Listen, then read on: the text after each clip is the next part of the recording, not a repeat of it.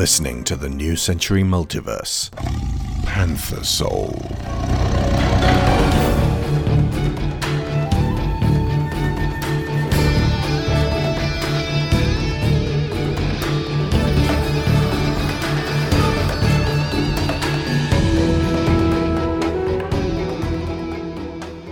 Part 5.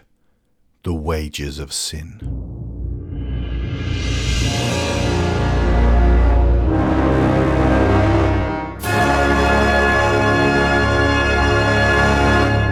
Chapter 28. The Blue Flame. Beatrix. The Panther and I gaze across the echoing pale chamber, its walls lined with vine growth as the weathering of ages slowly works at the stone. This room, if I'm guessing correctly, emerged just now, not from under the waters, but in the open space to the east of it, so everything is dry and earthy.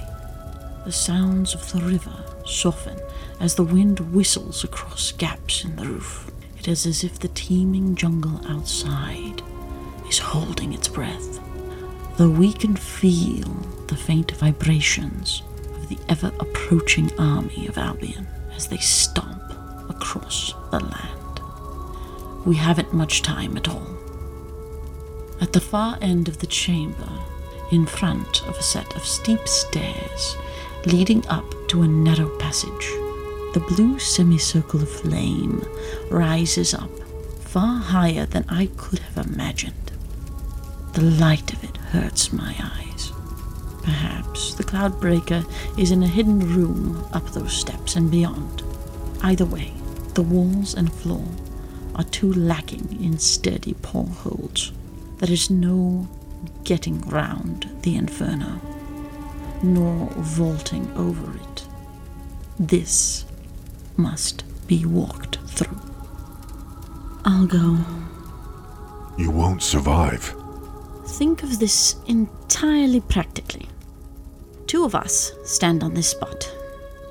If you attempt the walk and survive, you may succeed, but at a cost to yourself.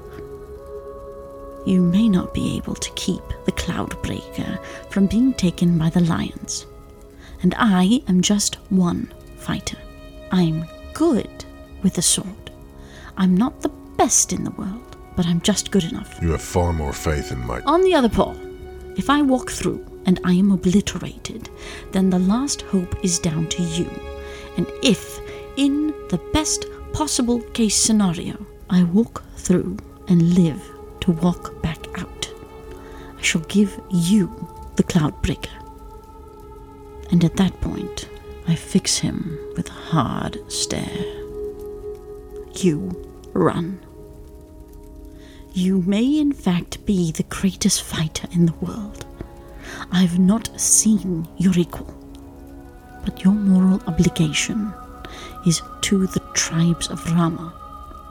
And this needs to be as far away from the lions as possible. So, you use whatever strength it may afford you to break their ranks and escape across the desert. Ride as hard as you can. You really will die for this, won't you? I really will. I can feel my voice shaking. For a moment, the black clouds of my past roll back, and I can see a faint streak of sunshine. If I do this, I murmur, I will most likely still be infernally bound. Father Death will draw me to his skeletal breast and take me away to the netherworlds. But, crucially, what I leave behind will be a work of good. I shall be happy in damnation. I shall look up out of my place in the deep lands, and I shall smile. Let me do this, Kolo. He turns to me, then looks back at the flames. Too late. I detect a baleful scent I have been dreading, and I catch the clicking of claws on the stone, just above the sound of marching. Kolo's face falls, and he moves back towards the door we came through as I spring towards the flame. The blue tiger, smothered in pink painted spots, is on me and dragging my body back. I turn towards Stardancer and slash with the curved scimitar, but they are no longer there, and I feel a pinch under my sword arm, from which a coldness begins to spread. They dance around me as I guard myself warily with the round bronze shield. I briefly look to Kolo for aid, but he is backing up from the doorway as a horror emerges. I catch a glimpse of those glowing fuchsia eyes as a black cloak parts to reveal that hulking, enshrouded leopard body. The hooded head of Marg materializes as wrappings whip about, gripped and buffeted by a crypt wind which seems to travel with her form. I am a cub again. This is a revenant from an age beyond reason, the subject of 1,000 unspoken fears. I must struggle to maintain composure and bladder control as I fend off her dances. Morg, Kolo shouts. you are not coming any further. Oh, but I am. Marg assures him with a voice like talons digging into my spine.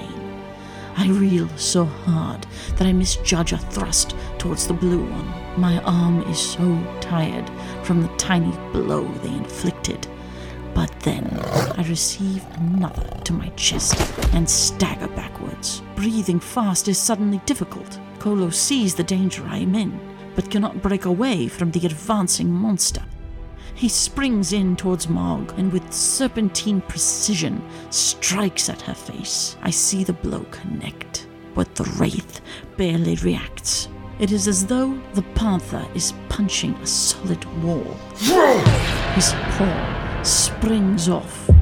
I surmise he had expected this resistance, having seen what happened when other cats attempted to attack this one in the past. Most likely, he did not pull all of his force behind the punch, or it would have shattered his bones. With a giddying burst of unearned courage, I leap in to defend him, bringing down the sword against the horror's neck. It is a powerful enough slice to sever the head from the shoulders of any living cat, regardless of size. The old blade shatters, sending bronze shards tinkling to the stone floor. Marg grabs me by the throat and lifts me high. I suddenly feel a terrible pull, as though my entire life exists within me at this one point, and she is eating it.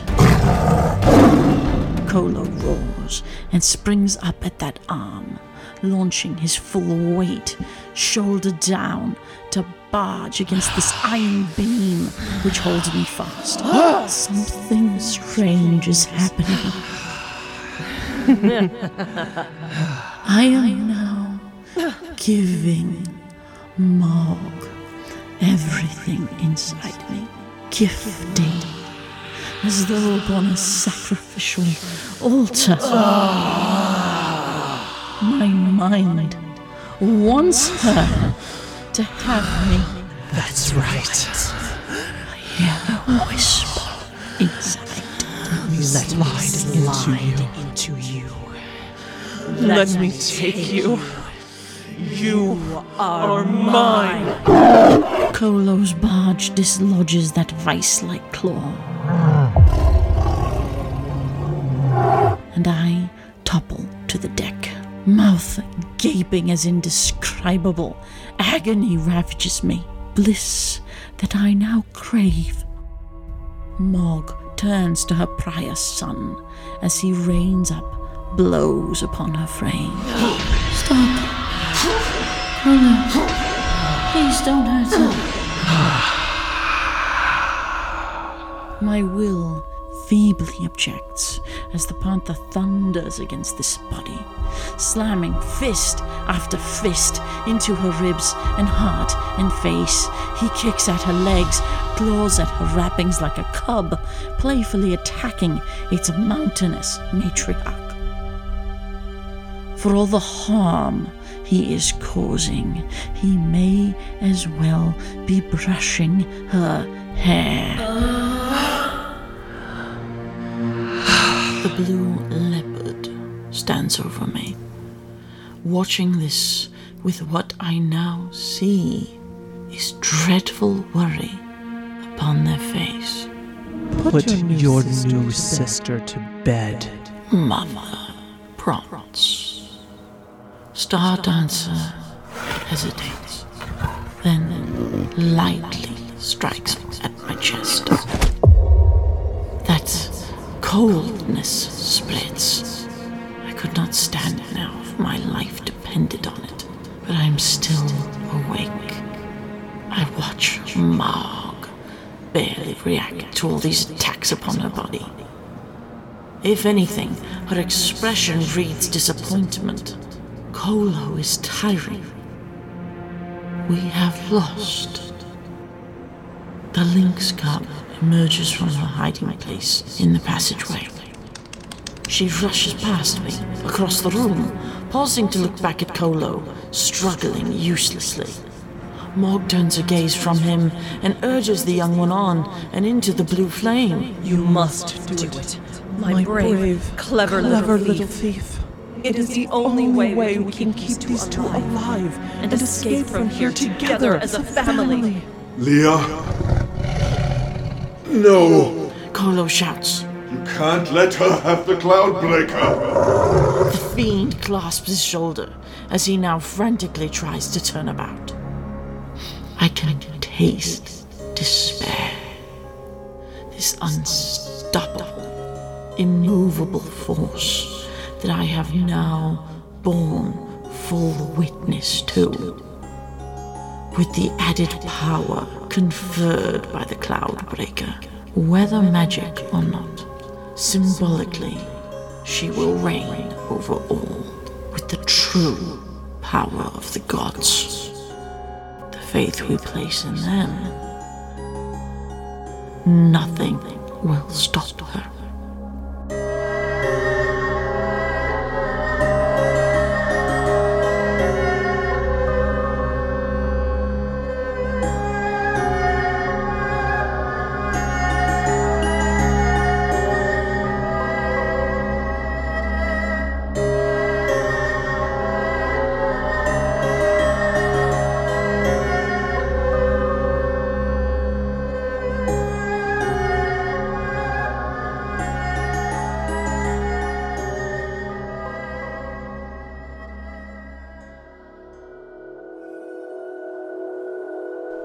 You have been listening to episode 28 of Panther Soul, The Blue Flame, written, edited and directed by Alexander Shaw. Beatrix performed by Loretta Saylor. Morg performed by Maya Suris. Kolo Nash performed by Alex Shaw. Make Your Decision by Dan Phillipson of Shockwave Sound. Panther Soul theme, Zard, composed and performed by Jason Bradley Livesey of Shockwave Sound. Witch by the Sea, composed and performed by Darren Curtis. Discovery Hit, composed and performed by Kevin MacLeod of Incompetech.com. Moonbreaker Mountain, Shuttle Crash, Ice Dragon, and The Feywild, all ambience from Tabletop Audio. The New Century Multiverse is funded by Patreon, and our $15 sponsors get credit every episode, so thank you to Aaron Lecluse, Abel Savard, Alejandra Vargas, Alex Brewington, Angus Lee, Benjamin Hoffer, Brian Novak, Cassandra Newman, Chris Finnick, Christopher Wolfe, Kieran Dashler, Connor Kennedy, Dan Mayer, Daniel Salguero, Dan Hepner, Dave Hickman, David Shealy, Finbar Nicole, Frankie Punzi, Greg Downing, Jameis Enright, Jesse Ferguson, Joe Crow, Joel Robinson, John Clawson, Joe Gluck, Josh Waster, Kat Essman, Kevin Vahey, Lorraine Chisholm, Marty Pohlmeyer, Matthew A. Siebert, Michael Haskell, Robbie Crow, Sarah Montgomery, Tima Helaz Hardio, Tim Rosensky, Timothy Green, Toby Skeels Jungius, Tom Painter, Trey Contreras, and Valencia Burns. For the maximum New Century Multiverse experience, you need to be checking out the podcast Through the Wind Door, where Greg Downing and Toby Skeels Jungius talk us through each story like a book club and go into mind-boggling depth. I don't know about you, but I like having my mind boggled. They're currently up to Steamheart. And if you want to read the entirety of Panther Soul right now, it is available in a gorgeous paperback on Amazon.com. Alternately, you can support this project for $10 on Patreon and get access to all the New Century ebooks and audiobooks.